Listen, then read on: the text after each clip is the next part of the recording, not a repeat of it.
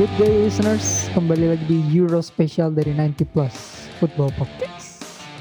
Podcast yang membahas tentang Euro 2020 khusus ya, ini podcast khusus Euro 2020. Sudah berjalan 4 episode, sekarang episode ke-5. Jangan lupa untuk dengerin episode ke-4, kejutan yang mengecewakan. Bareng gue Raffi Rainer, Wimar Wahyu dan Dwi Krici. Di situ kita ngomongin tentang underdogs yang pulang duluan ya, Turki yang kembali jualan kebab, Skotlandia, Makedonia Utara, dan polemik sepak bola kayak propaganda politik dan segala macam. Tapi di episode kelima ini kita cuma berdua, cuman gue, Raffi Rainer dan Wahyu. Sudah sampai fase 16 besar. Initially kita uploadnya harusnya weekend, tapi terkendala ada beberapa hal, termasuk gue yang ngurus beberapa podcast yang lagi rame.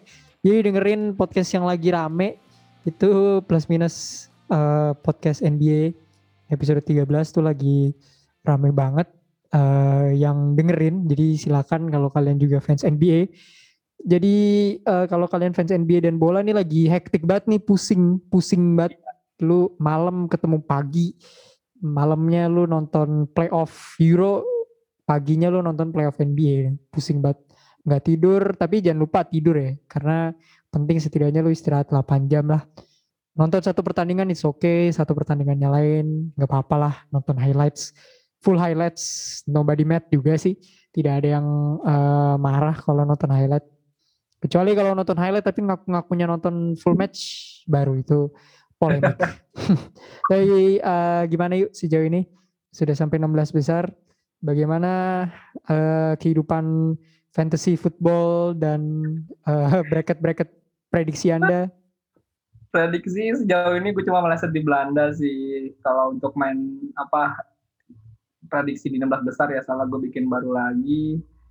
Terus kalau fantasi ya dibilang mungkin udah hilang sih kan untuk juara di plus 62 league sih. Karena gue lupa ngatur karena ada hal lain yang harus gue urus kemarin. Jadi pas gue lihat match Italia Austria, iya lupa saya fantasi saya. Ya udah berharap mukjizat lah. Finger cross, semoga di final gue bisa bounce back lagi. Betul. Masih bisa lah ini mah. Tipis-tipis. Ya, UCL spot lah. Bisa UCL spot lah ini mah.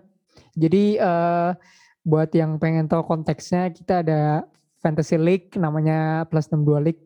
Ya sebenarnya di sini tulisannya kebalik sih 62 plus. Tapi ada 9 tim, 9 user yang bermain. Ini kita mau syarat ya kepada orang yang sejak match day pertama tuh sudah menguasai jalannya liga gitu ya. Yaitu nama timnya Monday Summer FC. Udah kayak Bayern Munchen deh. Betul, ini jauh juga poinnya. Usernya namanya Hipnu Nur Harabi. Syarat untuk Hipnu Nur Harabi. Masanya gue sama Wahyu ini gak kenal gitu. This guys out of nowhere masuk ke dalam liga kita, tapi respect. Karena setiap match day-nya dia tidak pernah di bawah 30 poinnya. Gila ini orang. Terbaik. 202 total poin sejauh ini. Di peringkat kedua ada rekan kita Mas Gigih nih dengan total 181 nih. Masih banyak lain-lainnya. Editor kita ya, kita udah sempat singgung, Wahyu Aji nih, dia sempat ada dia Tottenham ya. Dia itu Tottenham. Sempat menguasai sekali di 2 match day awal tuh dia di top 3 ya kan. Sekarang dia kena. Tipikal Tottenham sekali. Ya. Tottenham sekali kan di awal naik terus turun gitu emang. Iya, kalau saya sepertinya Everton sih kayaknya. Saya di situ-situ aja bos, maksudnya poin gue tuh standar ya 20, 20, 30 gitu ya. Tapi gue di 7 gitu, stuck, gak naik gak turun gitu. Gue sempat paling tinggi tuh gue di posisi 3, tapi karena saya memilih memasang Quincy Promes dibandingkan Cristiano Ronaldo di fantasi. Idealis yuk, pemain favorit kan. Ya sebenarnya gue lebih suka Ronaldo sih, tapi kenapa gue masang Quincy Promes ya di awal gitu ya, namanya gue bermain fantasi kali ya, jadi asal milih ya. Sejauh ini posisi 7 saya, bersaing ketat untuk UCL spot, jauh sih poinnya sama Wahyu sebenarnya, tapi ya tipis-tipis lah, pede aja dulu. Ya, masih ada 5 match lagi. Masih Ya, masih ada, ada 3, ya 4 nih. masih ada lama lah. Oke, di 16 besar ini kita rekaman tanggal 28. Ini udah 4 game, sudah 4 match lewat dan masih ada match kedepannya lagi. Saat podcast ini naik mungkin match antara Spanyol, Kroasia, Prancis dan Swiss sudah terlaksana di tanggal Ya, 29 podcast ini naik. Tapi kita mau ngomongin dulu, kita bagi dua ya. Jadi bagian pertama sama bagian kedua untuk 16 besar. Jadi 16 besar sudah settle seperti yang kalian tahu ya. Ada 16 tim. Dari 24 tim ada mengkerucut jadi 16 tim ya. Eh, kita ngomongin beberapa match up di 16 besar. Itu ada Italia lawan Austria ya, sudah berlangsung. ya. Di mana Italia menang 2-1 melawan Austria. Tidak tidak terlalu mengejutkan sebenarnya, tapi storyline yang mengejutkan itu adalah ternyata Austria bisa membawa Italia sampai babak extra time. Gue nonton second part of the game, gue agak ketiduran karena menonton Denmark sama Wales yang cukup terbuka permainannya, tapi Italia menang 2-1 lawan Austria. Berdasarkan bracketnya, Italia nih berada di bracket A, di mana habis ini mereka akan melawan Belgia yang nanti akan kita bahas. Tapi Italia 2-1 Austria, lu ngelihatnya gimana ya untuk Italia ini? Apakah mereka udah favorit juara ataukah mereka, ada beberapa orang sih sebenarnya ngomong Italia ini masih belum proven. Kenapa? Karena mereka selalu menang melawan negara-negara yang tergolong mid table team lah, dalam tanda kutip mediocre. Tapi menurut lu mereka udah pantas gak sih untuk menjadi favorit juara atau is it too early untuk judge Gli Azzurri? Ya, masih early moment lah kalau menurut gue kalau saat ini ya. Karena masih ya baru 8 besar dia masuk, terus sekarang bakal ketemu Belgia nantinya, baru menurut gue itu tantangan yang sesungguhnya untuk mereka sih. Dan setuju gue sama lu kalau dibilang Italia masih ketemu tim-tim ya mid table dan satu tingkat di bawah dia lah, karena ya belum teruji gitu. Cuman di sini yang gue cukup apresiasi adalah bagaimana kesulitan ini belakang mereka sih sampai sejauh ini. Setidaknya mereka selama 90 menit masih clean sheet. Yap, betul.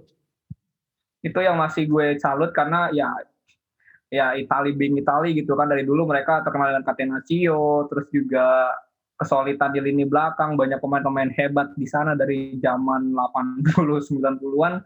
Ya sebenarnya bukan hal baru, cuman melihat Italia yang mungkin 10 tahun ke belakang sempat tertidur, ya ini bagi gue menjadi semangat sih untuk kita, mungkin fans-fans, mungkin bapak kita, orang-orang tua kita yang dahulu menyukai tim-tim Italia ini bakal menjadi penyemangat mereka sih, karena ada slogannya fans aki-aki kalau Italia itu. Yep, betul. Liga Karena aki-aki ya, Serie A tuh. karena mungkin orang tua kita yang dahulu suka dan cukup hafal, dan menurut gue di Euro kali ini sebenarnya dibilang favorit ketika mereka juara grup dengan poin sempurna dan tidak masukkan gol. Ya progres mereka di Euro ini, maksud gue pertimbangan untuk diperhitungkan juga, mereka harus naik sih, seharusnya harus naik karena melihat ya yang sangat sangat impresif di fase grup. Seharusnya mereka menjadi kandidat walaupun nggak sefavorit Prancis, Portugal atau Inggris ya, kalau kita pakai tier ya, mungkin baru di bawah mereka, baru di Italia. Mungkin kalau di tier pertama masih Prancis, masih Portugal kemarin, dan Belgia dan Inggris sih kalau menurut gue gitu sih. Oke. Well, ketemu Belgia, let's put aside Belgia first. Dari Italia nih PR-nya menuju babak selanjutnya tuh apa? Karena mereka dibawa sama Austria ke extra time kan, berarti bisa dibilang ada sesuatu yang salah sedikit ya. Walaupun kita tetap perlu respect seorang Roberto Mancini yang melakukan late game changes, memasukkan Chiesa, memasukkan dua pemain yang mencetak gol Italia itu datang dari bench kan. Salah satu late game changes yang cukup menarik dari Roberto Mancini. Tapi menurut lu alarm gak sih kalau Italia tuh dibawa sama Austria ke extra time dan melawan Belgia yang on paper lebih baik, jauh lebih baik dibandingkan Austria nih, kira-kira menurut lu deh, mereka akan kesulitan atau tidak? Ataukah seperti lawan-lawan sebelumnya? Karena dihitung dari Euro nih, sampai sebelum Euro, mereka tuh udah nggak kalah 31 match. 21 match. Akankah rekor Ya, itu terpecahkan? kalau menurut gue bakal ada kemungkinan, karena kalau udah sampai ketemu Belgia dalam perempat final semuanya ya anything can happen gitu kan. Terutama ya kalau kita bertemu tim besar atau tim besar itu justru lebih lebih lebih seru ketimbang tim besar ketemu mediocre gitu. Karena apa? Ke tim mediocre itu bisa dibilang mereka main aman gitu, mereka nggak main terbuka. Sementara yang tim besarnya ini mereka jor-joran untuk menyerang. Itu yang menurut gue terkadang sepak bola boring lah kalau tim besar ketemu tim kecil. Ya contohnya kayak kemarin, ya gue tanpa mengdiskreditkan Austria tim kecil ya, cuman bisa dibilang kan ya secara di atas kertas mereka nggak sebagus Italia gitu. Makanya terkadang tim-tim besar memang terganjal oleh tim-tim yang di bawah mereka, karena apa ya, permainannya nggak terbuka sama sekali. Mungkin kalau pakai contoh lain waktu Belgia ketemu Denmark, tanpa mendiskreditkan lagi juga kan Denmark ya di atas kertas nggak sebagus Belgia, tapi apa, Denmark udah game 45 menit pertama cukup menyulitkan Belgia walaupun akhirnya menang 2-1 kan. Makanya terjadilah apa gol cepat sama Yuri Paulsen, Yusuf Paulsen di menit kedua itu menurut gue menunjukkan bahwa cukup kesulitan juga Belgia. Gue ngelihat, gue tuh nonton full match, mereka kerepotan juga, dan sama halnya kayak semalam satu hari yang lalu, kemarin malam Italia sama Austria. Austria ini bermain, gue main aman dia. Karena walaupun gue hanya melihat highlight, tapi melihat dari ya kacamata gue sebagai yang mungkin juga masih subjektif, tidak terlalu lepas gitu. Makanya menyuruhkan Italia itu. Terpenting mereka masih catatan tidak kebobolan selama 90 menit itu nggak pecah. Bagi gue tuh Italia masih on the track sih. Karena perkara nyetak gol, karena itu kembali lagi terkadang tim-tim yang di bawahnya jauh mereka bermain lebih defensif, lebih aman, lebih pragmatis sih. Setuju. Karena ini kan one off game ya. Tidak banyak adjustment yang bisa lo lakukan ketika main cuma satu game, dan itu win or go game gitu. Terutama gue juga setuju sih soal Austria, karena mereka main super pragmatis di first half. Menuju second half sama extra time tuh sebenarnya menurut gue ada beberapa peluang mereka yang seharusnya bisa ke konversi gol. Cuman finishing dari pemain Austria ini kan ya beda lah sama pemain Italia. Termasuk Marcel Sabitzer yang gue agak gemes berkali-kali itu dia punya beberapa peluang yang bisa dibilang peluang emas, big chance, tapi dia menyelesaikan dengan tidak baik. Bahkan sebenarnya ya kalau lu ngomong Austria tidak membobol selama 90 menit, sebenarnya mereka cetak gol lewat Arnautovic, tapi kan itu offside ya. Jadi gol sahnya itu yang gol mereka kedua. Tapi mad props untuk Austria, karena gue ngelihat mereka, kalau lu bilang tadi tim-tim mediocre atau tim-tim papan tengah lah bahasanya ini main pragmatis, gue melihat Austria ini justru haus gol di medio 60 menit terakhir gitu. 15 menit terakhir deh. 15 menit terakhir ini mereka haus gol banget. Cuman memang finishing mereka nih agak bapuk, bahasa kasarnya gitu ya. Kasar itu agak bapuk gitu. Sabitzer, Arnautovic, dan siapapun yang harus mengkonversikan gol itu tuh ternyata tidak bisa menyelesaikan dengan baik. Tapi gue salut banget sama Austria. Maksudnya mereka tidak pernah berada di fase ini ya, knockout phase. Jadi mereka ada di sini dan bisa toe-to-toe sama Italia 90 menit tuh salut men. Salut banget. Ya. Dan apalagi ya lanjut. Untuk kualitas pemain menurut gue sebenarnya mereka layak sih untuk setengahnya tampil reguler di Euro atau di Piala Dunia sih selama untuk ya 5-10 tahun ke depan sih, karena melihat komposisi pemainnya mereka juga nggak jelek-jelek banget itu, banyak bermain di Bundesliga. 9 pemain di starting mereka tuh kemarin main di Bundesliga kalau gue nggak salah ya, yang notabene kan juga salah satu liga terbaik gitu, dan punya pengalaman yang bisa dibawa untuk negaranya. Bagi gue Austria seharusnya untuk kedepannya harus bisa tampil reguler sih di kompetisi-kompetisi yang besar kayak gini di bawah FIFA atau UEFA sih. Setuju. ngelihat dari materi pemainnya menurut gue ya, memang kuota Eropa di Piala Dunia kan banyak. Iya. Tapi this team eligible menurut gue untuk masuk ke dalam Piala Dunia sebenarnya. Kalau to be fair ya, ngelihat apa yang mereka sudah lakukan di Euro, main dengan semangat dan main tanpa ribet gitu. Iya. Cuman memang finishingnya sih. Tapi ya kebetulan Italia dan Austria ini kan memang musuh lama ya secara historis gitu. Dari PD1, PD2 ya. Bahkan di Italia tuh ada apa ya? Di lagu kebangsaan mereka tuh mencantumkan nama negara Austria. Jadi ya lucu aja gitu.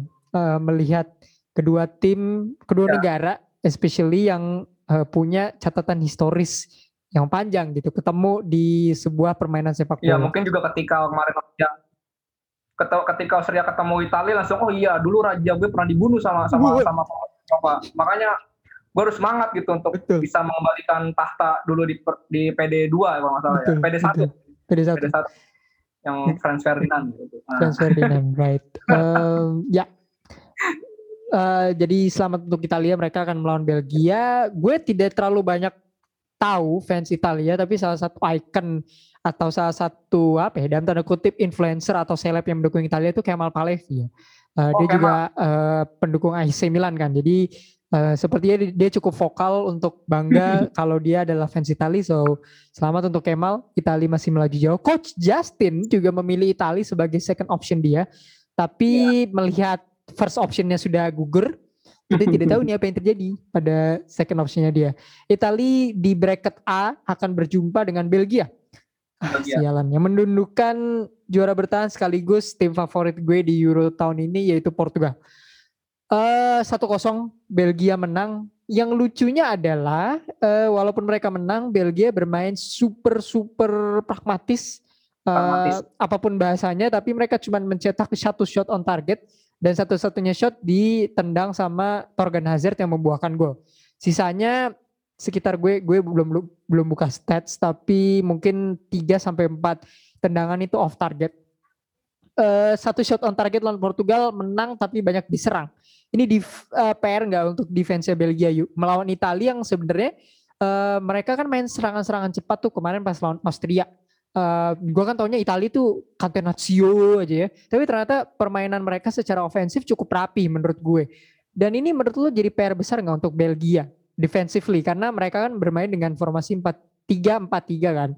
Gue sebenarnya tidak jauh berbeda sama Italia. Cuman bedanya kan Italia secara koleksi defense lebih komplit dan lebih kuat lah sedikit dibandingkan Belgia yang mengandalkan pemain-pemain wajah-wajah lama lah ya.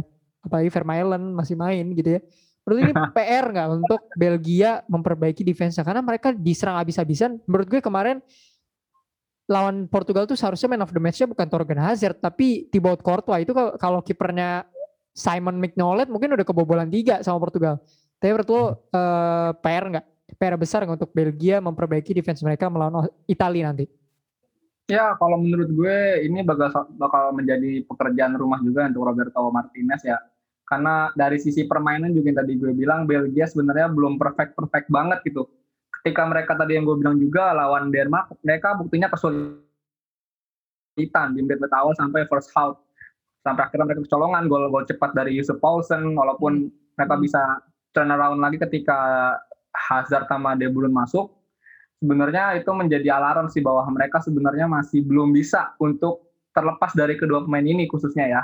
Terutama apalagi kalau misalnya Lukaku absen entah cedera atau akumulasi kartu atau bahkan Courtois yang nggak bisa main, menurut gue ini bakal menjadi sesuatu yang amat sangat bahaya bahwasannya bahwa Belgia ini masih belum bisa, masih ada gap lah antara satu pemain dengan pemain yang lainnya dalam segi kualitas. Itu yang bakal menjadi menyulitkan Belgia untuk bisa bersaing nantinya di kompetisi-kompetisi besar ini.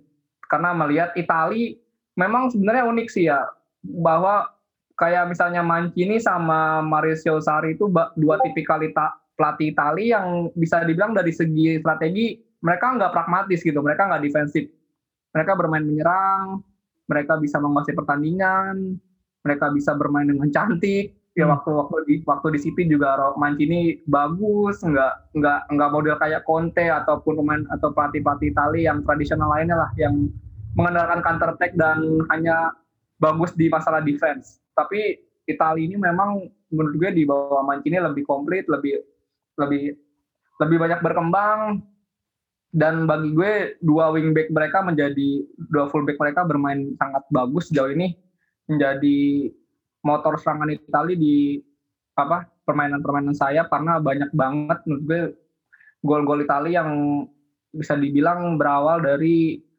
area sayap mereka gitu. Spinazzola sama Florenzi ini, sama satu lagi gue lupa itu, Di Lorenzo itu menurut gue ya di Lorenzo itu di kanan sama Florenzi, bagi gue mereka berdua bagus. Dan ya itu tengahnya juga mereka punya Barella dan Verratti sekarang udah masuk lagi. Dan sebenarnya gue kemarin cukup kaget ya karena melihat Verratti yang masuk instead dibandingkan dengan Locatelli.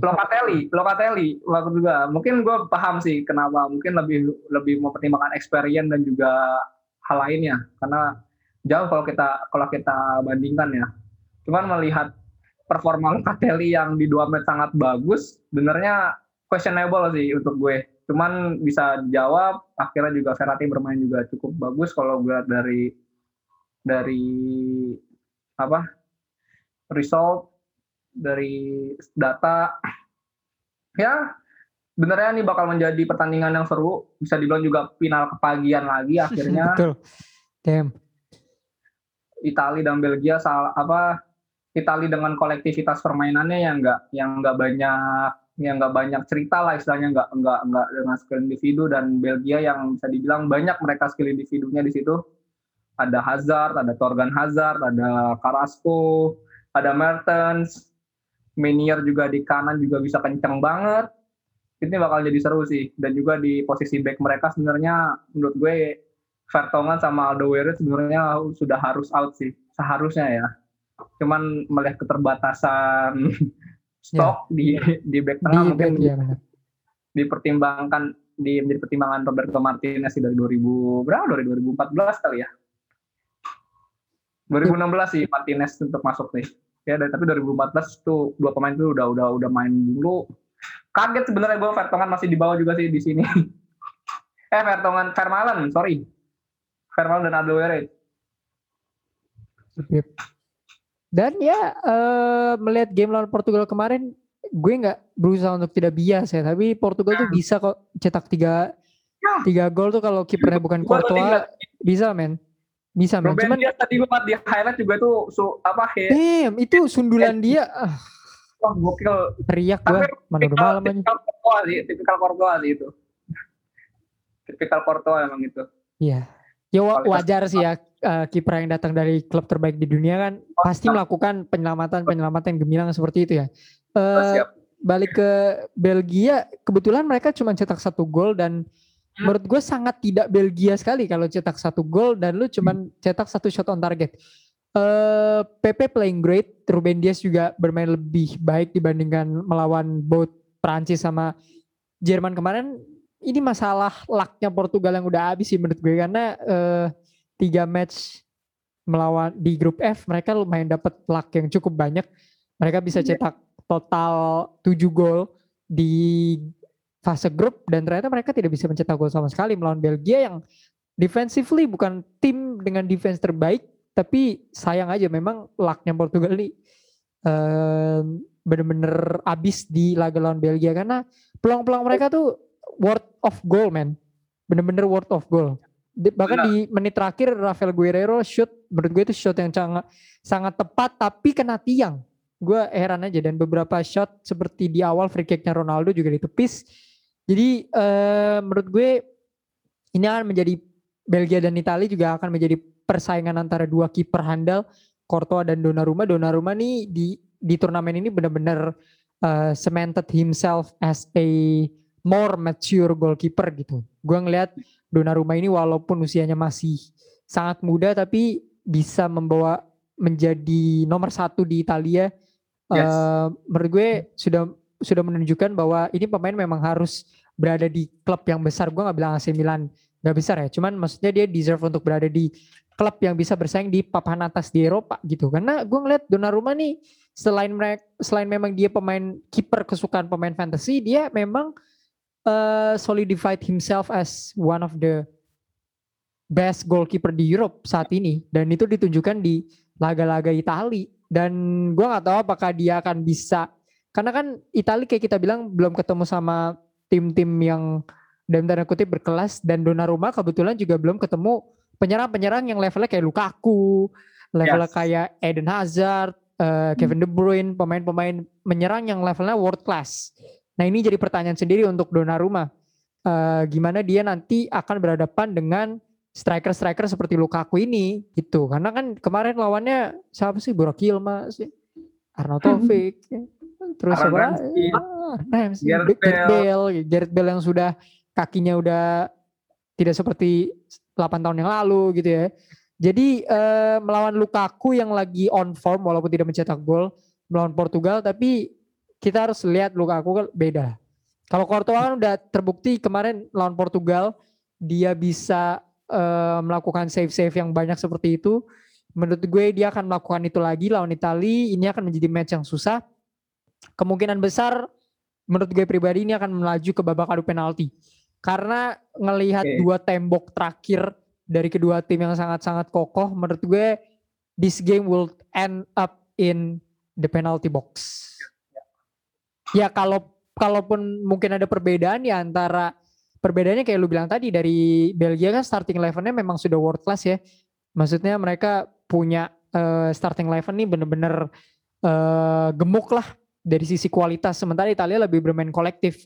Itu mungkin akan membedakan nanti apakah tim yang akan bermain kolektif ini bisa menang ya dari depan ke belakang, ataukah tim yang diisi oleh pemain-pemain world class ini akan mengandalkan kemampuan individu mereka untuk bisa memenangkan laga melawan Italia. Karena Eden Hazard sudah tertatih-tatih ya di game melawan Portugal kemarin, dan ini menjadi sinyal buruk untuk Itu.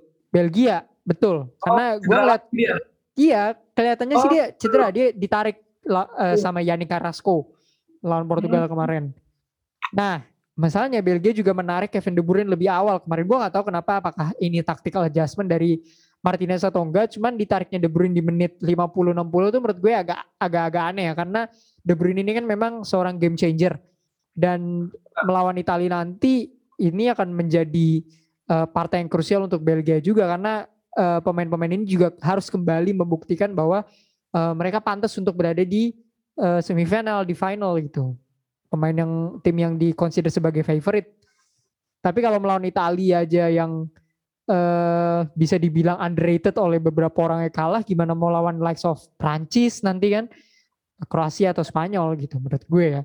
Jadi this game will end up di babak penalti. Gue berharap gue salah, tapi ya kita akan melihat satu match yang sangat-sangat gila antara Prancis versus Italia versus Belgia.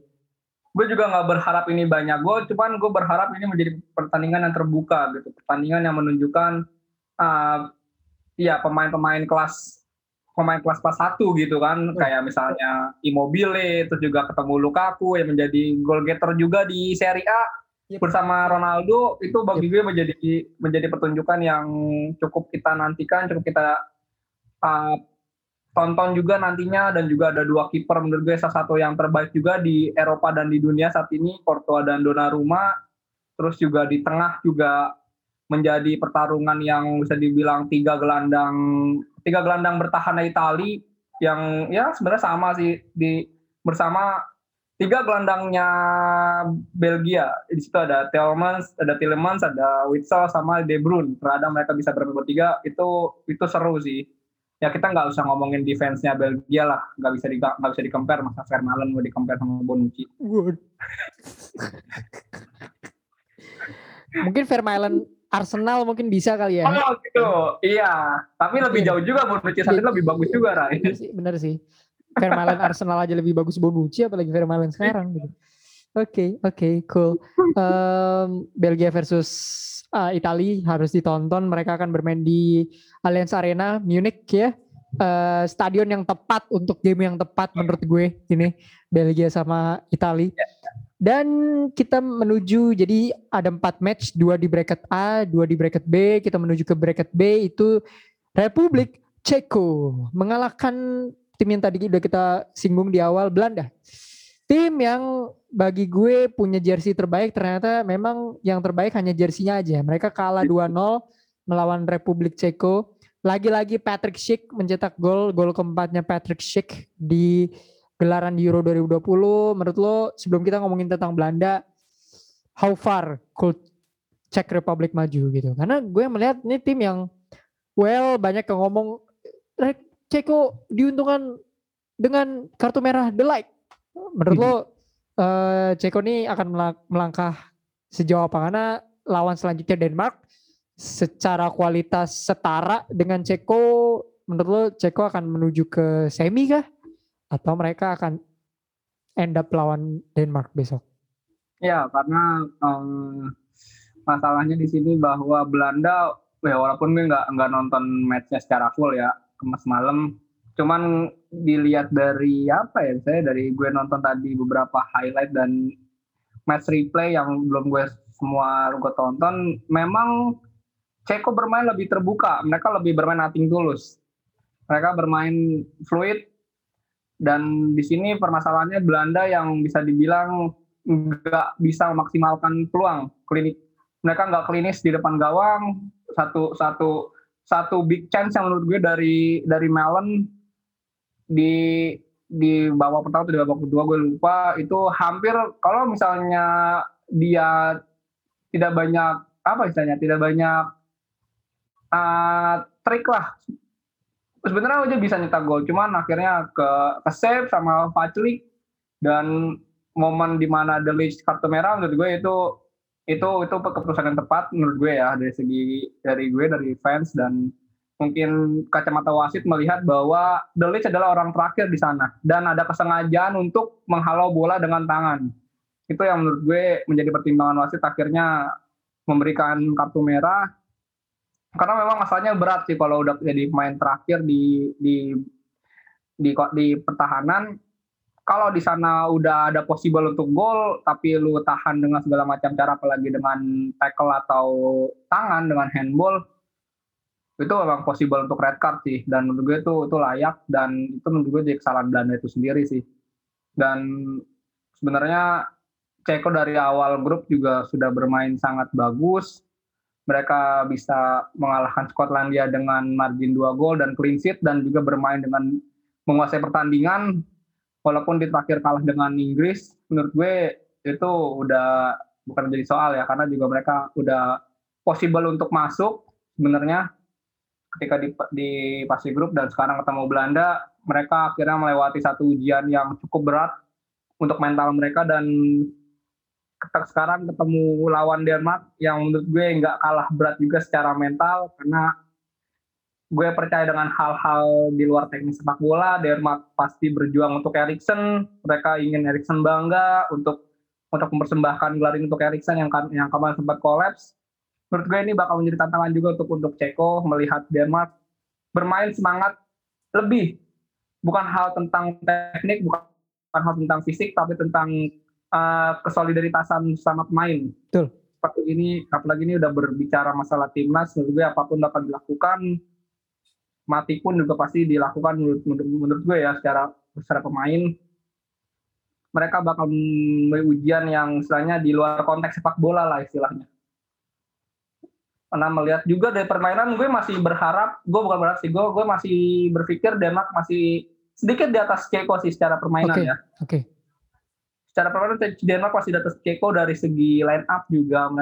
Kita masih kenal pemain-pemainnya, like ya ada Kanjeng Mulia Brad White, ada Kier, ada Schmeichel, ada Christensen juga di sana kemarin. Gue cukup salut sama golnya dari 30 yard ya, kalau nggak salah 25 yard itu roket. Terus juga ada siapa lagi? Oh, ada Daniel Vaz ya, atau ada Thomas Delaney juga banyak di sana, timbang Ceko yang ya who else gitu.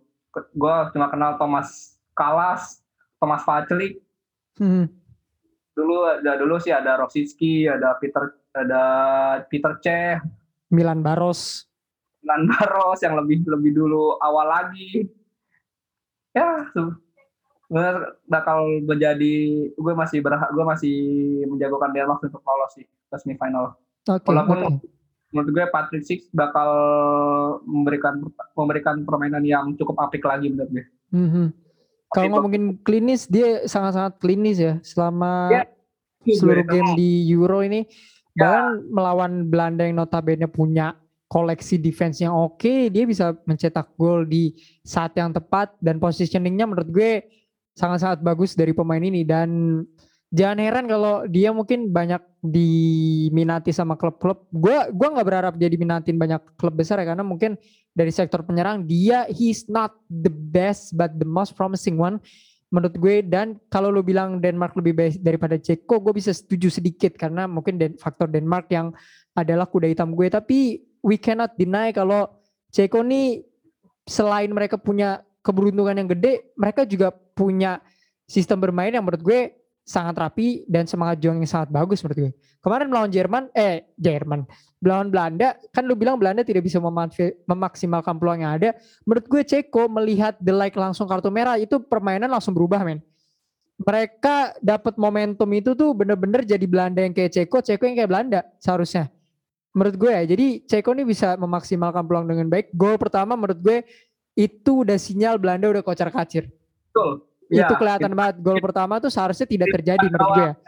Benar. Si Holes yang bermain tanpa holes ya, tanpa lubang sama sekali. Menurut gue gol pertama Ceko tuh seharusnya tidak terjadi. Duel-duel udara tuh harusnya bisa di-tackle sama De Vrij, Daley Blind, tapi Ceko berhasil memaksimalkan itu. Dan gol kedua itu sebuah error yang sangat fatal dari Belanda. Seharusnya assist itu tidak terjadi ke Patrick Schick menurut gue.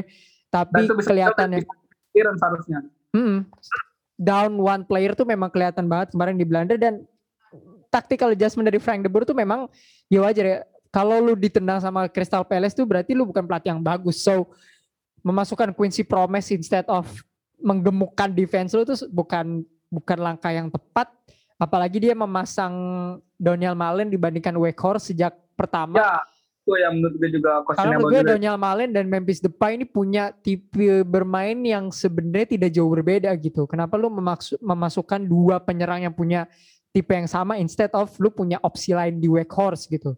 Tapi ya Frank de Boer dan balik ke Ceko, gue melihat ini tim bisa melihat situasi dalam split second. Menurut gue pelatihnya Ceko, which I don't know his name yet, itu punya tactical adjustment yang sangat baik. Dia bisa melihat peluang sedikit pun, dia melihat tim lain punya error tuh dia memaksimalkan dengan di situ. Dan kelihatan keluarnya De Ligt tuh jadi pukulan besar sih buat Belanda. Itu mereka langsung 30 menit akhir pertandingan tuh bener-bener Belanda tuh udah nggak bisa rely ke siapa-siapa lagi gitu. Bahkan pemain seperti Frenkie de Jong, Wijnaldum dan Memphis Depay itu nggak bisa jadi game changer di situ. Dan kalau lu ngomongin soal peluangnya Donyell Malen, menurut gue ini gue ada dua pertanyaan nih buat lu. Pertama, kalau misalnya Donyell Malen cetak gol, menurut lu itu akan jadi momentum gak untuk Belanda? Sebenarnya kalau ya kembali lagi karena gue nggak nonton, cuman kalau mungkin dari melihat momentum yang ada ketika tim itu udah bisa leading one goal, menurut gue Belanda bakal berbeda sih dengan akhir skor yang ada ya. Karena dengan margin 1 gol dan bisa dibilang ya psikis pemain kayak De Ligt nggak bakal membuat error sefatal itu, menurut gue Ceko bakal bernasib, ya mereka bakal pulang seharusnya ya kalau gol itu terjadi. Cuman ya kembali lagi sepak bola juga bukan teknik dan juga bukan skill juga, ada keberuntungan juga di sana. Ya Malen masih 22 dan gue setuju sama lu, seharusnya ya Frank de Boer lebih mempertimbangkan memasang Weghorst bersama Depay ketimbang Malen sih. Karena dari segi pengalaman, dari umur juga jauh, dari klinis juga Weghorst juga 2 match awal sampai 3 match itu cukup bagus.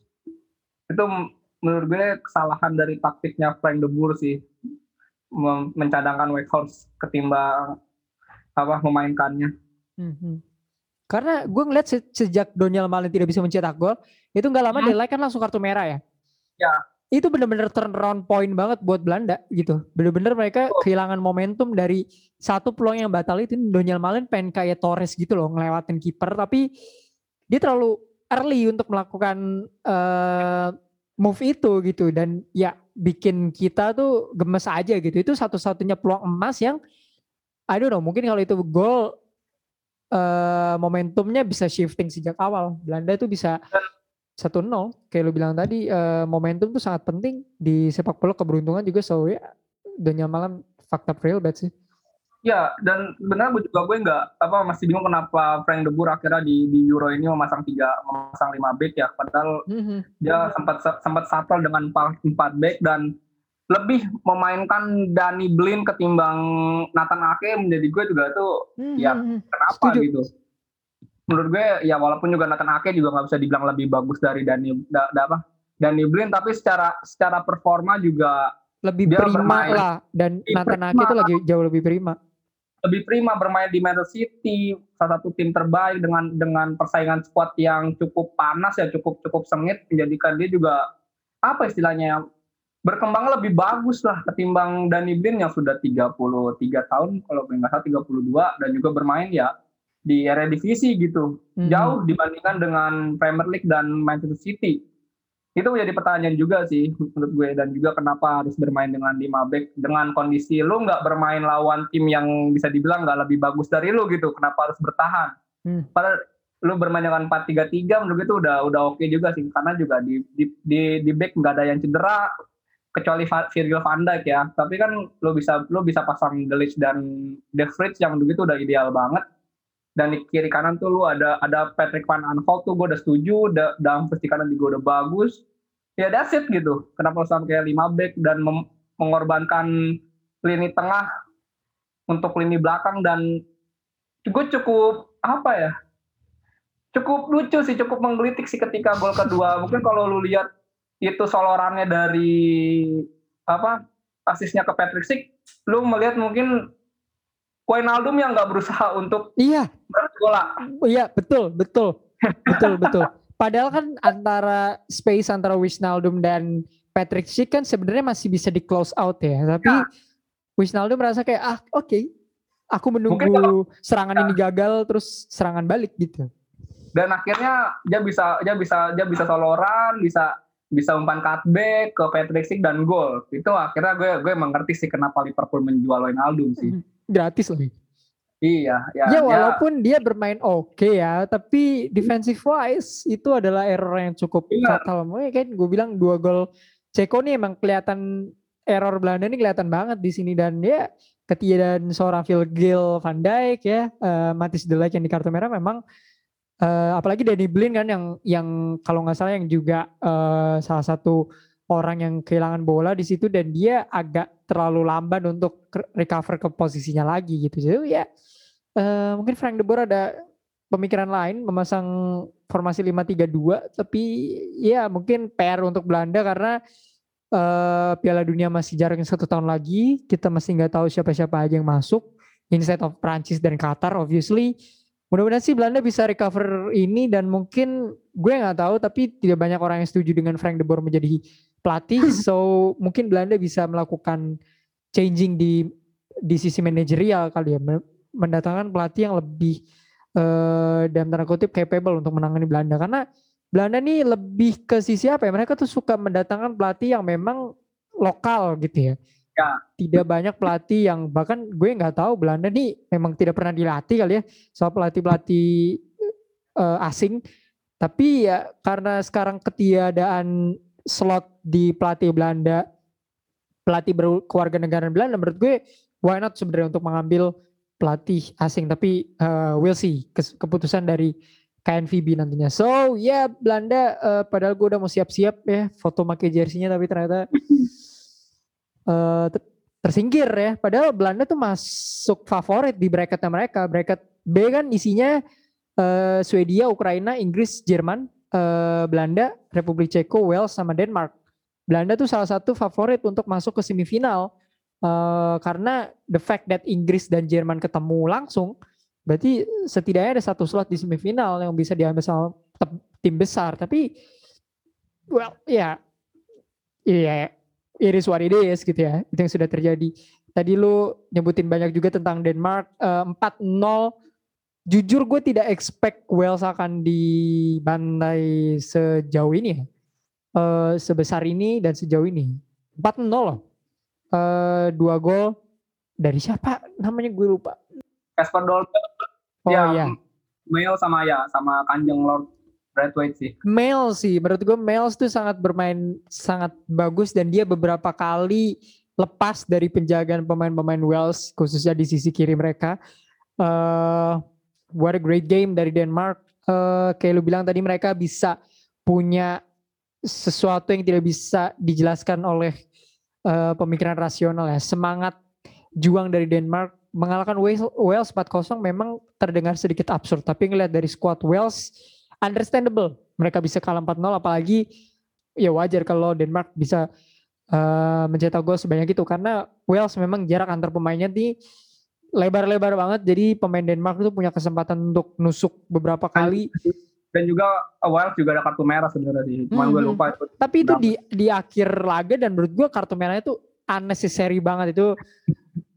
Gue kalau jadi pelatih gue gak akan manggil pemain itu lagi karena gue gak tahu itu siapa namanya, Wilson atau siapapun itu, dia melakukan tackle yang sangat unnecessary untuk dilakukan dan kartu merah itu terjadi dia kaget.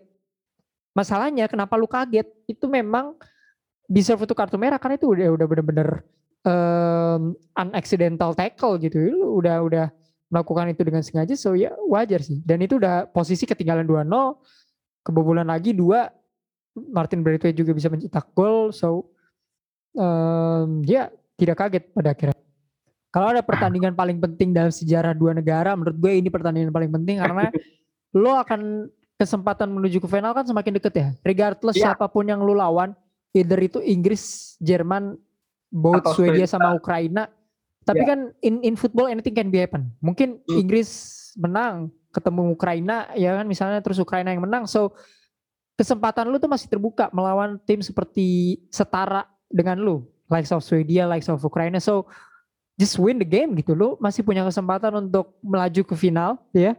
Anything can be happen karena di bracket B ini tidak banyak tim-tim besar gitu. Seperti di bracket A kan mati semua tuh ya. Gila tuh, Belgia tuh bisa lawan Italia, kalau menang bisa lawan Prancis habis itu. 3 game tuh bisa mati tuh Belgia. Sementara di bracket kanan lu bisa ketemu lu Denmark, lu ketemu Ceko, lu di semifinal bisa ketemu pahit-pahitnya ketemu Jerman lah. Pahit-pahitnya lu ketemu Jerman. Bisa lu ketemu Inggris, kalau lu Ceko lu udah tahu cara bermainan mereka. Kalau ketemu Swedia, Ukraina on paper sama gitu ya. Jadi ini pertandingan yang sangat penting untuk dua negara ini, so ya akan sangat menarik untuk dilihat persaingan dua kuda hitam yang masih ada di Euro ini nanti gitu. Karena Denmark juga gue udah singgung di episode awal adalah kuda hitam gue, yang kebetulan satu-satunya prediksi gue yang masih berjalan sejauh ini adalah Denmark ya. Denmark satu-satunya mungkin tim yang masih akan gue dukung lah di Euro 2020 ini. And we go to pertandingan yang belum dimainkan, kita masih stay di bracket B. Ada Ukraine lawan Swedia. Well, bisa dipastikan kita tidak terlalu banyak membahas tentang kedua tim ini, tapi dua tim ini jelas punya potensi untuk menghancurkan skema tim besar ya. In this case antara Inggris dan Jerman. Siapapun pemenang Inggris dan Jerman akan bertemu dengan kedua tim ini. Siapapun yang menang nih, mereka bisa nggak untuk menghancurkan dominasi tim-tim besar gitu. Karena kalau Ukraina atau Swedia ini bisa ngalahin Jerman sama Inggris, udah pasti final salah satunya akan memunculkan tim kuda hitam. Jadi menurut lo Swedia atau Ukraina, regardless siapapun yang menang nanti, bisa nggak mereka menghancurkan dominasi tim besar kalau ketemu Inggris atau Jerman? Ya kalau dibilang bakal menghancurkan, menurut gue bakal masih sangat jauh ya. Kalau melihat dari segi permainan juga Swedia sebenarnya apa ya, kalau dari mereka di babak grup, ketika mereka sebenarnya bagus ketika lawan Polandia kemarin itu, menurut gue Emil Forsberg dia stand out banget. dan tapi nggak bisa menjadi patokan hanya dalam satu match gitu.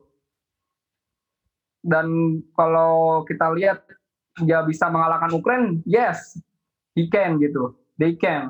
Cuman tapi kalau misalnya mereka bisa mengalahkan Jerman or Inggris, menurut gue ya masih terlalu jauh lah untuk bisa mengatakan itu ya. Cuman mungkin untuk menyulitkan bisa, tapi untuk mengganggu bahkan menghancurkan sedikit masih belum bisa kalau menurut gue, karena melihat Inggris sama Jerman yang tanpa kita apa bilang di atas on paper mereka lebih bagus, cuman dari segi apa ya, semangat dan juga mungkin experience jauh daripada Swedia. Dan juga Swedia ini kan juga sempat ketemu Inggris ya di Piala Dunia itu di perempat final kalau gue nggak salah.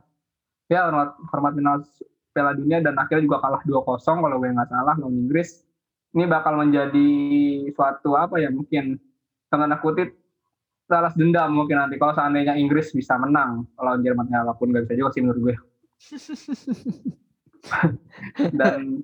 dan Swedia ya seenggaknya mereka bisa lah lawan Ukraina. Cuman di sini bakal menjadi suatu tantangan juga untuk Inggris kalau misalkan mereka ketemu lagi Swedia. Dan ya menurut gue belum bisa lah kalau untuk dikatakan menghancurkan dominasi nanti Inggris ataupun Jerman ketika mereka bertemu di perempat final kayak gitu. Alright, tapi lo mendukung Swedia untuk lolos dari match up ini? Yes, pasti tentunya. Kalau Ukraina gue lebih dukung Swedia karena melihat di game terakhir mereka bermain stand out banget. Walaupun hanya sekelas Polandia, cuman di sana terlihat bagaimana semangat juang dari pemain-pemain Swedia. Karena memang kalau berbicara masalah kuda hitam dan juga ya ada underdogs team, seru mereka bermain. Gue melihat kayak bermain tanpa beban, mereka lepas, kayak ya udah nothing tulus saja gitu main di lapangan. Itu yang kadang kita relax kalau nonton pertandingan-pertandingan yang bermain itu tim-tim kuda hitam kayak gitu sih. Makanya cukup excited juga match antara Denmark sama Ceko, terus juga match nanti Swedia dan Ukraina kayak gitu sih. Oke.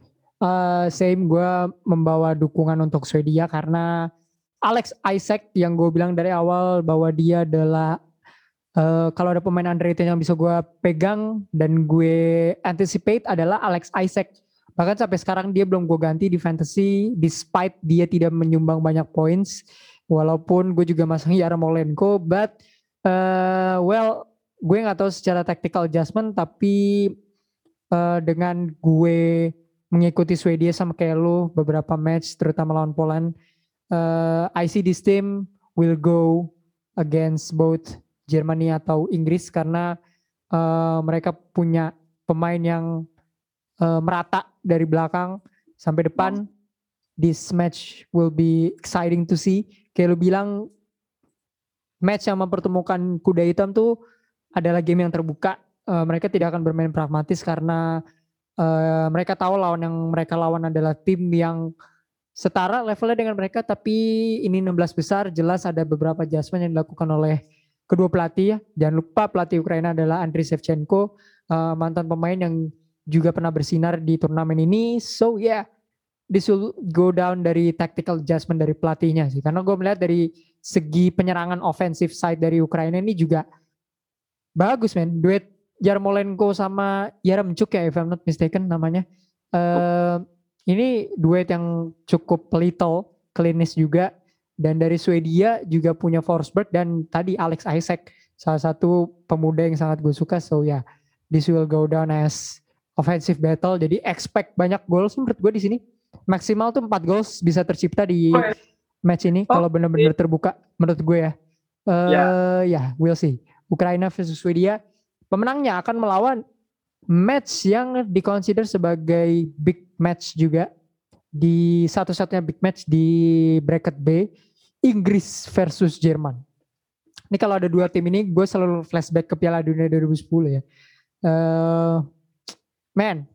Ini dua tim yang secara historisnya juga panjang, dua tim berkostum putih, dua tim terkuat di Eropa juga.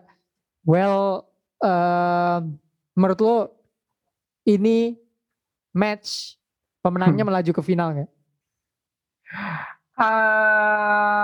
Atau lu mungkin bisa kasih input terhadap match ini mungkin, karena ini dua tim yang ini match lu yuk.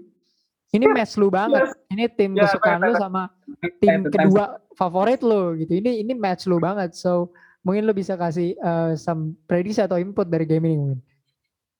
Ya mungkin kalau gue bakal pakai dua slogan mereka ini dari Inggris, two World Wars and one World Cup. Ini kalau dari Jerman, Deutschland über alles in der Welt ini. Ya Inggris Jerman tandingan syarat sejarah sih. Dari masa lalu mereka udah istilahnya apalagi di Perang Dunia II udah bebuyutan banget. Dan terakhir mereka ketemu di Piala Dunia 2010, gue masih ingat banget tuh, sakit hati bener si Inggris.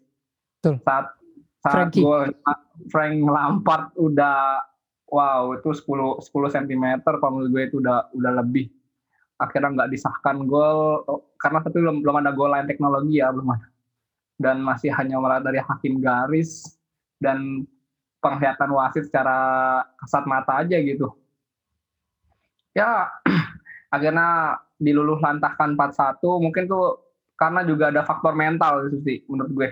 Inggris bisa down sejauh itu karena sebelum tragedi itu datang Inggris sebenarnya bisa menguasai pertandingan dan bahkan bisa seri gitu lawan Jerman. Cuman ketika ya semua berbalik, Jerman yang akhirnya bisa mengambil momentum, akhirnya 4-1. Dan gue nggak di match ini kembali lagi Inggris belum bisa menemukan perform yang terbaik mereka sejauh ini. Bahkan menurut gue panas mereka nih nggak sepanas waktu di Piala Dunia menurut gue.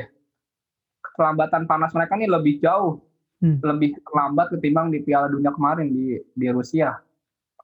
Dari fase grup sampai sekarang mereka kayak pelan, cuman ya nggak apa-apa kalau misalnya pelan tapi tetap progresnya naik ya. Cuman asalnya kalau sampai harus stagnan juga kan bahaya juga. Dan Jerman walaupun akhirnya seri di match terakhir, cuman gue bisa melihat Hungaria begitu bermain dengan solid sih, bisa merepotkan Jerman.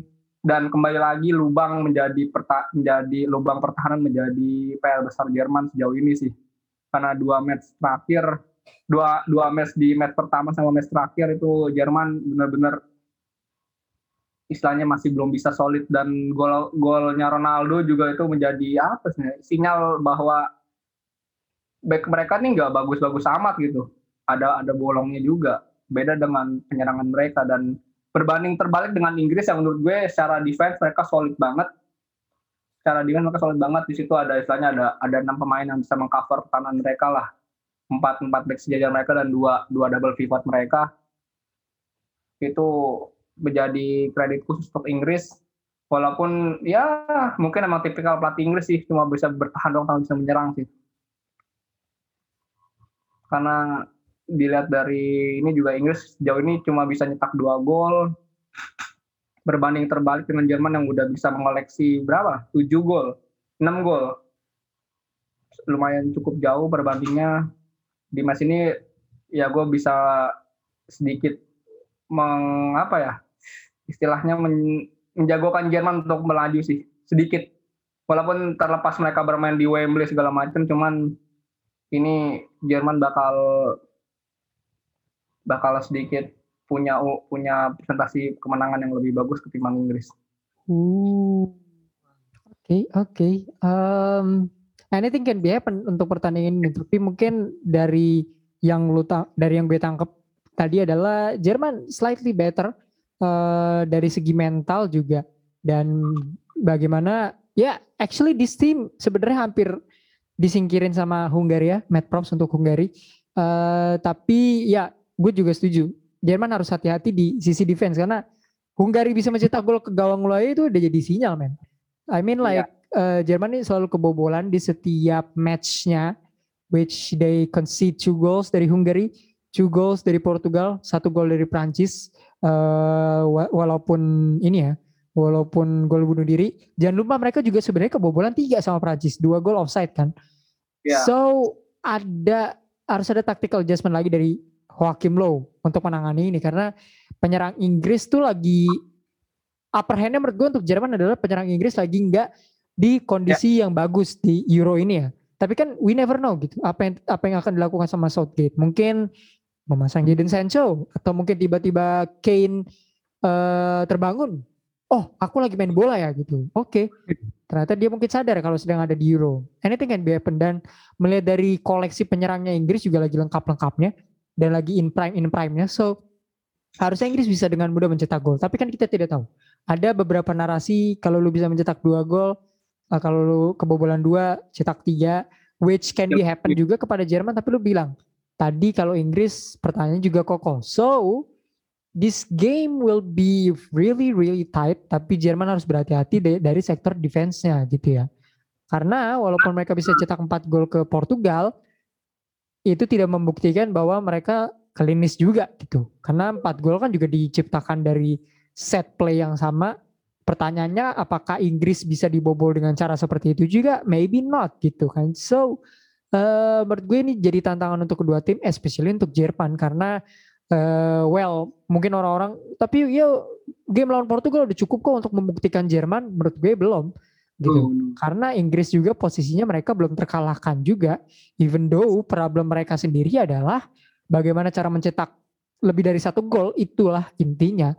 Jadi kalau lu tadi bilang Jerman akan slightly go, gue sih I don't know, mungkin gue akan memberikan faith kepada Inggris walaupun sebenarnya tidak harus dikasih faith ya, karena mereka selalu mengecewakan di saat-saat seperti ini. But menurut gue akan kasih faith untuk Inggris saat ini ya, dengan asumsi Jerman akan kebobolan menurut gue. Tapi kita lihat apakah mereka bisa encounter hal itu juga, karena Anthony Rudiger pasti udah tahu kawan-kawannya di Chelsea akan seperti apa cara main. Dan gue berharap Mason Mount sama Ben Chilwell Mason Mount sih, gue berharap dia udah bisa lepas dari masa isolasi dan bisa bertemu dengan Kai Havertz sih.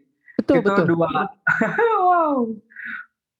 Boom, itu bakal menjadi tantang dan bakal menjadi show off untuk kita sih, tandingan itu bagi mereka berdua. Siapa yang sejatinya menjadi gelandang terbaik untuk Chelsea untuk musim depan? Betul sekali. Walaupun kita tahu jawabannya adalah Christian Pulisic, tapi kita lihat ini match yang sangat-sangat gue tunggu karena again ini 2 tim yang harus membuktikan siapa yang lebih baik kan di setiap di turnamen ini, khususnya Inggris dengan narasi mereka apapun itulah, football coming home atau mereka akan coming home beneran. Jerman dengan narasi mereka sedang mengembalikan ke performanya, narasi tahun terakhirnya Joachim Low, we'll see. Tapi menurut gue Inggris slightly akan punya upper hands di sisi Jerman yang sedang terombang-ambing defense-nya. Mudah-mudahan faith di Inggris ini bisa terjawab kalau, ini sekali lagi, kalau Jadon Sancho main. And kita pindah ke bracket A lagi. Prancis versus Swiss, juara dunia yang sebenarnya to be fair mereka ini, kalau kita ngomongin defense kayak Prancis tadi, ini grup F kan memang dewa banget ya. Maksudnya tidak ada yang tidak mungkin tuh gol kacamata tuh nggak mungkin terjadi gitu. Dan Prancis sih sebenarnya mereka cuman ngoleksi 4 poin ya. Berapa poin ya Prancis tuh? Portugal seri, Bulgaria seri 5 poin, 5 poin. 5 poin aja di grup neraka melawan Swiss yang ini tim kan tetanggaan ya, cuma dibedakan sama pegunungan Alpen doang sebenarnya. Ini menurut lu Swiss punya potensi untuk upset gak nih untuk mengalahkan Prancis? Mereka mampu gak untuk cari celah? Ini Prancis kan kata orang perfect squad, perfect lineup dari belakang sampai depan, gak mungkin terkalahkan. Favorit juara masyarakat lah. Like everyone pick France untuk menjadi juara, bahkan lu juga memilih Prancis untuk menjadi juara. Tapi menurut lu Swiss yang game terakhir kemarin lagi on perform, ya walaupun lawannya kita tahu siapa, tapi menurut lu Swiss punya celah nggak untuk punya peluang nggak untuk cari celah kekurangan Prancis ini? Dan menurut lu kekurangan Prancisnya di sebelah mana? Di samping skuadnya bener-bener perfect lah kalau kata orang-orang. Ya mungkin kalau dibilang mencari celah ini bakal menjadi jawaban yang sulit untuk Swiss ya, karena Prancis masih istilahnya 2 tingkat, menurut gue masih 2 tingkat di atas Swiss by far. Yep. Karena dari 2 gol kemarin lawan Portugal juga semuanya dari dari penalti, dari kesalahan gitu kan. Dan itu ini sebenarnya seharusnya menjadi catatan untuk Swiss, bisa memanfaatkan istilahnya gimmick-gimmick di kotak penalti Prancis untuk setidaknya jatuh lah, memanfaatkan situasi untuk mencuri-curi pelanggaran dari wasit. Menurut gue itu salah satunya, karena kalau kita bermain open play dengan Prancis sangat sulit untuk menembus mereka, karena dari 3 lini Prancis semuanya bagus banget, tidak ada celah menurut gue ya. Mungkin celahnya hanya dari sisi back tengah Kimpembe yang menurut gue terkadang masih suka error sih menurut gue. Itu dari kemarin gue udah lihat, dari kemarin Kimpembe terkadang masih suka error. Dan Swiss juga cukup kencang juga ya dari sisi penyerangan. Mereka punya Shaqiri, mereka punya lupa gue namanya, Zerezovic gue lupa itu, sama satu lagi yang kemarin jadi super sub di match pertama. Itu bakal setidaknya menjadi kekuatannya Swiss. Dan kalau bakal istilahnya mencuri kayak Ceko dan Belanda, kalau misalnya Prancis nggak fucked up dan nggak bermain dengan lelucon dan komedi seperti Belanda, mereka sebenarnya bisa margin 2 gol sih. Oke. Dan tidak meremehkan musuh. That's the point. Menurut gue pemain Prancis nih kadang punya mentality di mana mereka merasa sebagai juara dunia, dan mereka they feel like they are in the top of the world. Kayak lu bilang Kimpembe ini kan sebenarnya back yang berada di tim top di Eropa, tapi dia melakukan error-error yang sangat tidak perlu gitu ya. Apalagi duetnya adalah Varane. So Prancis harus kurang-kurangin. Well, dari segi pemain kita nggak perlu raguin lah kualitas Prancis dari depan sampai belakang, tapi mentality seperti koki gitu tuh harus hati-hati gitu, karena Swiss ini diam-diam bisa berbahaya gitu. Mereka punya vibes yang sama seperti yang mungkin akan Ceko lakukan gitu. Karena ya kalau misalnya I don't know, Prancis sudah mulai tengil, I don't know, Mbappe mungkin, Pogba tiba-tiba kartu merah kan, Swiss bisa ya. Faktor menurut gue yang bikin gue masih percaya Prancis itu akan menjadi kontender dan akan melaju muda adalah faktor adanya Kante gitu. Itu sih mungkin. Dan Griezmann pemain-pemain yang punya mentalitas seperti Yoris juga, mentalitas bahwa mereka akan menempatkan diri mereka sama gitu ya. Mereka sadar mereka bagus, tapi they have will to fight, will to win. Menurut gue itu yang harus dipunyai sama pemain Prancis gitu. Despite mereka favorit, despite mereka juara dunia, there's everything can be happen gitu. Dan itu menurut gue yang suka terjadi sama Prancis. Dan laga melawan Hungaria kemarin tuh jadi satu testament bahwa kesombongan mereka tuh bisa berdampak buruk gitu loh. Gitu sih menurut gue. Anything can be happen, tapi harusnya 2 gol. Prancis bisa margin 2 gol. Entah kebobolan atau gimana, margin 2 gol harusnya bisa didapat sama Prancis. Kalaupun mereka margin 1 gol it's okay, tapi kalau pertandingan ini nih harus berlanjut ke extra time, big question mark sih menurut gue. Big question mark dari Prancis. Let's see, apakah duel negara tetangga ini akan sengit, ataukah Prancis akan keluar dengan pemenang dengan mudah gitu ya. At last ada Spanyol versus Kroasia, ini duel yang sangat bisa dibilang ini rematch ya. 2016 mereka udah pernah ketemu, which Kroasia menang. Ini duel di mana tim yang sudah menua melawan tim yang lagi regenerasi nih. Kroasia surprisingly agak tertati-tati di group stage, sementara Spanyol juga ternyata baru nyetelnya di lawan lawan Slovakia kemarin. Mereka menang besar. Tapi menurut lo apa yang akan membedakan pertandingan antara kedua tim? Dan kira-kira senjata dari kedua tim nih siapa? Ya, justru ini pertandingan klasik di 2016. Gue sudah lupa juga kemarin 2016 itu perjalanannya kayak gimana, karena Kroasia ini baik Kroasia sama Prancis ini banyak bongkar pasang pemain ya. Terutama Kroasia yang udah nggak ada Kalinic, terus juga Modric yang semakin menua, dan Ivan Rakitic yang menurut gue nggak dibawa ya saat ini ya. Ivan Rakitic tuh nggak dibawa. So mereka mostly Ya, ngandelin Perisic, ya, Modric, flex of that lah. dari si ya dan yang bakal membedakan di sini jelas dari segi taktikal ya menurut gue NDK masih bisa di atas dari pelatihnya Kroasia, gue lupa namanya lagi, aduh. Oh, Zlatko Dalic. Menurut gue ya walaupun mereka runner-up Piala Dunia 2018, bagi gue ini nggak menjadi patokan ya. Menjadi patokan bahwa experience tuh mungkin ada. Cuman kalau untuk meng-compare dari skema dan juga kualitas permainan, menurut gue di sini Spanyol slightly better sih menurut gue.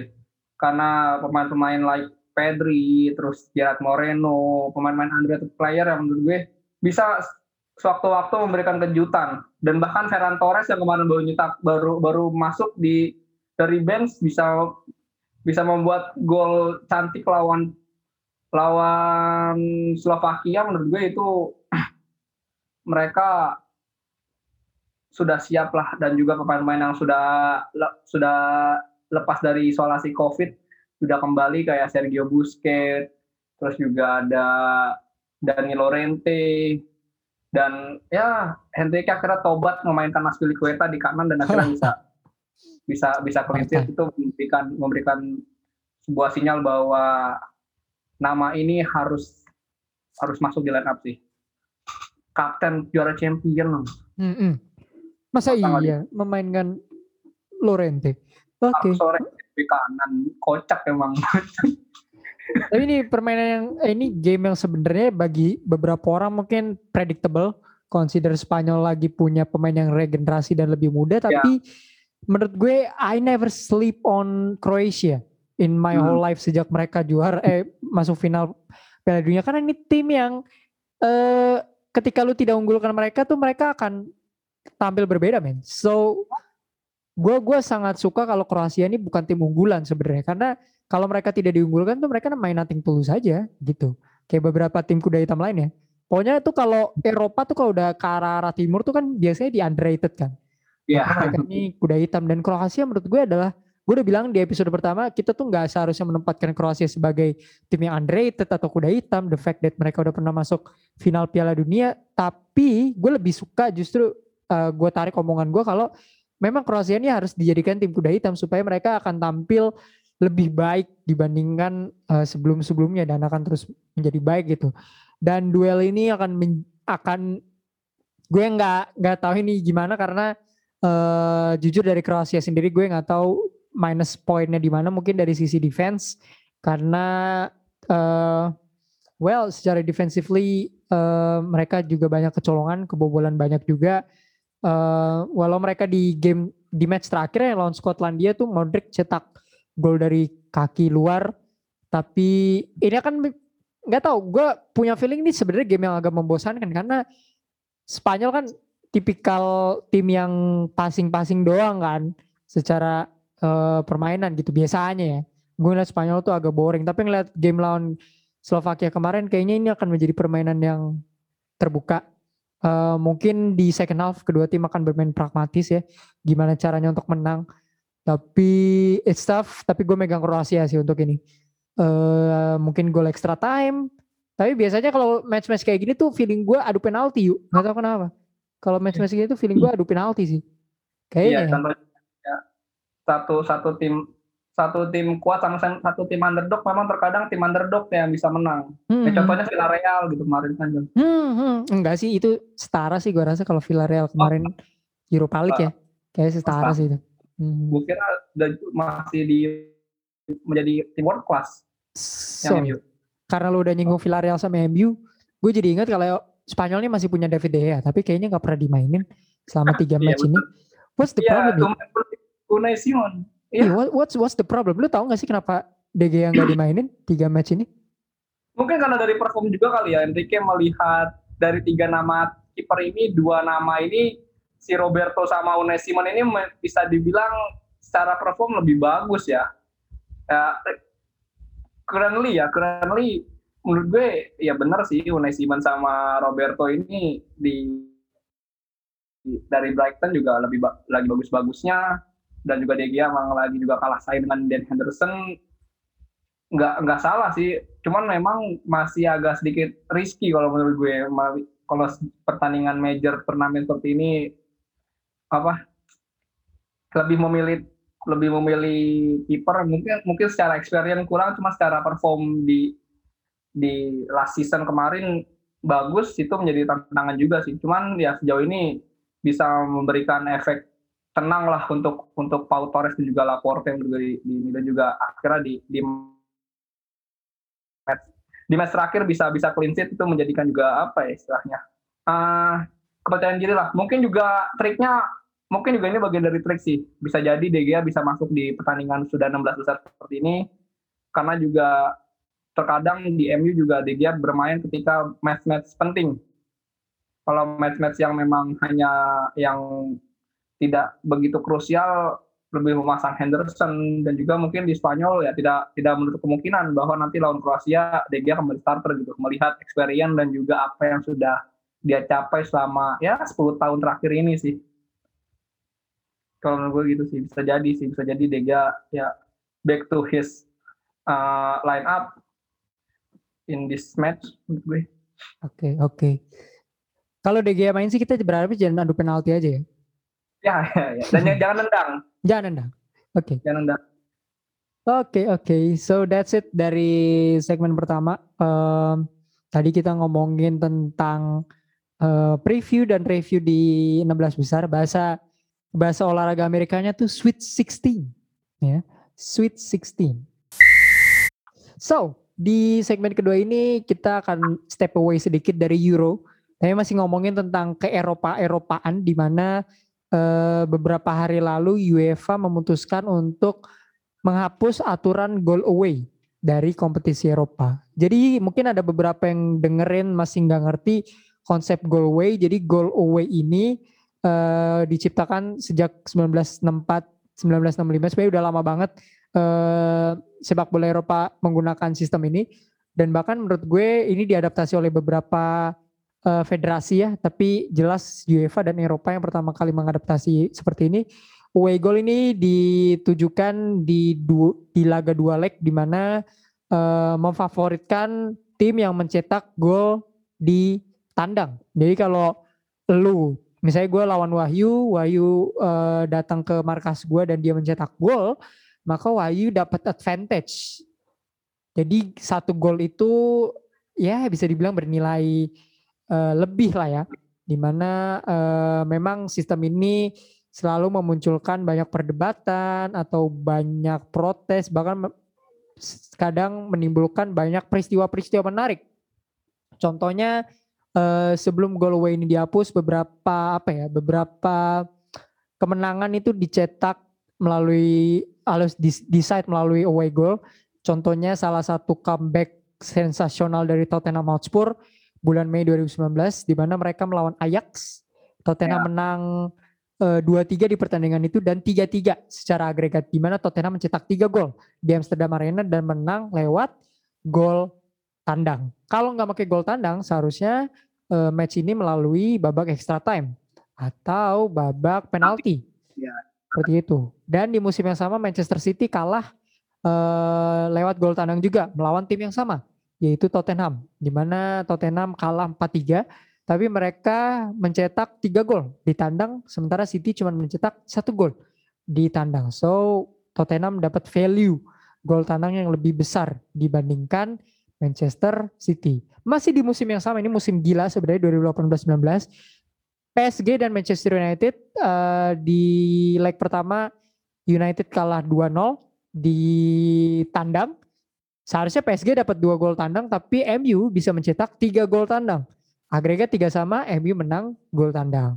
Ada juga La Romantada Barcelona yang di comeback ya. Sebenarnya mereka seri juga 4-4, tapi Roma mencetak 1 gol di Camp Nou. Sementara Barcelona tidak mencetak gol di Roma. Ada juga ini untuk Wahyu, gue tahu ini sedikit sakit, tapi 2009 Chelsea 1-1 Barcelona.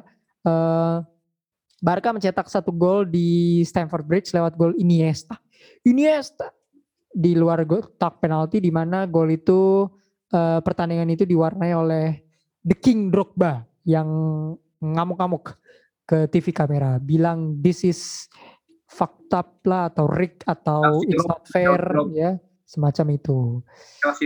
Gitu. Dan pertanyaannya adalah, dengan dihapusnya aturan away goals yang menjadi ciri khas dari pertandingan di UEFA kayak Champions League, Europa League, Champions Women League dan lain-lain, menurut lo kontra atau tidak yuk dengan penghapusan away goal? Atau mungkin pertanyaannya yang lebih enak tuh, lu sebenarnya pro atau kontra sama away goal? Mungkin kalau dilihat dari gue sebenarnya nggak jadi masalah ya tentang gol tandang ini, karena dari signifikan value-nya juga nggak terlalu nggak terlalu istilahnya nggak terlalu penting lah, karena kan di sini justru lebih values-nya ini lebih kepada advantage ya, bukan masalah bukan dari pokok inti dari sebuah rules-nya dalam sepak bola itu. Karena kalau ya mungkin di sini kan yang menjadi mungkin yang bakal dirugikan adalah tim yang mungkin sulit nyetak gol ketika mereka bermain tandang, tapi mereka bermain kandang tapi mereka sudah punya gol tandang, itu yang menjadi merugikan ya. Seharusnya bisa menang, like kemarin Roma sama Barca itu kan ya masih cukup hangat, yang cukup sensasional juga untuk kita. Mungkin kalau itu dihapus ya mungkin satu-satunya fans yang senang adalah fans Barcelona sih mungkin, karena mereka sedang tercomeback cuma gara-gara gol tandang. Ini kalau dibilang gue kontra atau enggak, ya gue nggak kontra sih, justru bagi gue ini sudah peraturan yang seharusnya bisa dirubah lah, karena sudah lama banget dan nggak jadi masalah gitu. Ketika lu bisa bermain, ketika lu menang, ketika lu kalah 2-1 di tandang tapi lu bisa cuma akhirnya bisa menang 1-0 kan, lu kalau sebelum ada ini kan bisa menang ya. Ya it's okay lah lu bermain lagi extra time segala macam. Ini kan juga bagian dari perubahan dan juga ini nggak menjadi sesuatu yang harus diperdebatkan sih, karena juga masing-masing punya rule-nya sendiri. Bahkan di Inggris mereka juga punya rule sendiri di FA Cup, ketika lu bermain seri, lu ada pertandingan replay di lain hari, dan itu bagi gue juga mungkin lebih fakta menurut gue. Kenapa nggak habisin aja di penalty shoot gitu, atau langsung penalti kick gitu. Kenapa harus ada replay yang bagi gue menambah jadwal padat lagi? Itu justru menurut gue itu justru regulasi gitu yang seharusnya dihapuskan. Cuman kalau masalah gol tandang kayak gini ya tidak terlalu signifikan lah istilahnya. Bahkan lu masih bisa berjuang gitu kan, masih ada extra time, masih ada penalty kick, dan ini bakal menjadi entertainment juga untuk kita sebagai istilahnya fans awam yang melihat sesuatu yang disuguhkan di atas lapangan gitu. Bahkan ketika ada mungkin di semifinal atau di pertandingan besar kayak mempertemukan klub-klub papan atas Eropa, atau bahkan nanti diadopsi di Euro atau di FIFA nanti diadopsi juga, nih bakal seru sih, bakal menambah durasi kita menonton, intinya itu sih. Ya Pip, karena kalau away goals kan sebenarnya meminimalisir pertandingan tuh kadang sampai extra time atau adu penalti ya. Beberapa kasusnya kayak Juve sama Porto kemarin, Juve tuh sebenarnya menang 2-1, tapi Porto menang gol tandang. Dan menurut gue sebenarnya agak kontra sama away goal sejak lama ya, karena beberapa kasus tuh lu menang di leg kedua tapi lu kalah, ngerti gak? Jadi buat orang yang super kasual gitu ya, bener-bener super kasual yang gak ngerti gini tuh, loh dia menang kok dia kalah gitu, kok Juve menang tapi kok gak lolos gitu. Itu kan kalau untuk beberapa fans kan agak mempertanyakan lagi. Simpelnya adalah if you win then you win gitu. Karena menurut gue away goals ini nggak tahu, gue secara tidak langsung ini seperti menggandakan jumlah gol yang sudah lu cetak sebenarnya. Kayak lu cetak gol tandang tuh sebenarnya jumlahnya 1, tapi tuh kayak berasa jumlahnya 2 gitu. Iya. Secara tidak langsung. Kalau justru ini bakal menjadi bakal menjadi intens yang lebih besar saat tim itu lagi berusaha bertahan. Ketika dia lagi mempertahankan kedudukan, even kayak misalnya lu ya misalnya 3-1, tapi lu dengan 3-2 lu bisa menang walaupun kalah, itu menurut gue kan jadi kerugian untuk tim yang menang kan. Betul, Itu maksud betul, gue. Itu betul, betul. bakal intensnya bakal lebih kepada tim yang satu itu lagi menang sih. Walau sebenarnya ini menambah apa ya? Menambah senam jantung gitu loh. Kan Betul, iya. lu expect untuk misalnya udah 2-1, tapi lu harus cetak 3 gol. Berarti kan lu Iya, ada keharusan untuk mencetak gol lagi. Menurut gue itu sisi bagusnya. Ada keharusan untuk mencetak gol. ya, Dibanding sebenarnya kalau tidak menggunakan away goal ya misalnya, mungkin beberapa tim akan bermain pragmatis yuk. Ini betul. yang menjadi sebenarnya banyak orang yang kontra sama away goal dihapusin itu karena sensasi senang jantungnya itu nggak ada gitu. Tim kan Iya, diharuskan untuk mencetak gol, berarti lu expect gol atau enggaknya itu harus ada gol di akhir gitu. betul. Beda sama kalau tidak away goals ya. Misalnya let's say Chelsea sama Real Madrid itu 2-1 gitu ya. 2-1 main di Stamford Bridge, berarti kan Real Madrid udah punya gol tandang dong ya. Mm-mm. Kalau Real Madrid nggak punya gol tandang, mungkin Real Madrid harus mencetak 1 gol. Ya, Ya udah habis itu gitu aja gitu. ya, Sementara kalau Real Madrid cetak 1 gol, ada gol tandang, berarti Chelsea harus mencetak gol lagi in ya, order dia untuk lolos gitu kan. Jadi mungkin pro-nya adalah lu harus ada keharusan mencetak gol lagi gitu. Kalau misalnya lu udah kebobolan di tandang, berarti lu di tandang lawan juga harus nyetak gol yang lebih banyak gitu sih. Cuman ya itu value-nya tuh jadi 2 gol gitu. Gue melihat 1 gol yang seharusnya 1 jadi 2 gitu. Gitu sih ya. paling. Dan itu juga makanya ya apa ya, jadi salah satu keuntungan juga tadi yang lu pernah sebut Chelsea sama Madrid, bahwa kemarin Chelsea gue bisa 1-1 di Madrid. Ya secara fans juga gue bersyukur ada gol tandang itu ya, karena istilahnya juga lu di Stamford Bridge bisa 0-0, ya kan secara di atas kata kan sama-sama seri kan, tapi kan Chelsea yang bisa bisa bisa unggul agresivitas gol, itu menjadi sesuatu yang juga istilahnya senam jantung kita nanti di menit-menit akhir di Stamford Bridge itu. Tapi ketika ini dihapuskan, akhirnya kan ya lu juga harus ada keharusan untuk nyetak gol gitu, nggak peduli lu harus menang intinya gitu. Lu nggak bisa 0-0, Madrid juga nggak bisa 2-2 untuk bisa menang, nggak 3-3, nggak 4-4, pokoknya intinya yang menang dia dia yang bisa, dia yang ini yang bisa melaju gitu, yang bisa lanjut, intinya gitu. Iya wajar sih sebenarnya agregat kalau kita ngomongin, cuman in some case kan beberapa satu gol tandang ini ditentukan kalau lagi seri kan. Sebenarnya Iya, seri 3 sama tapi satu tim cetak 2 gol, tandang satu tim cetak 1 gol. Kalah dong berarti.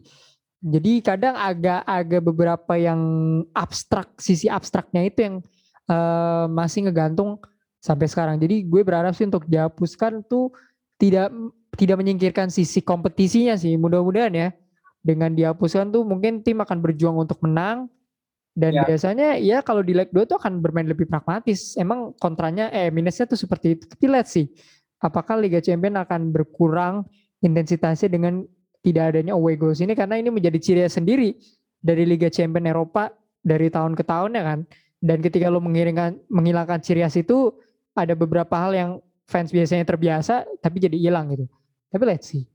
Dan pertanyaan terakhir, menurut lo harus nggak sih UEFA tuh berevolusi terus terhadap peraturan-peraturan yang ada gitu?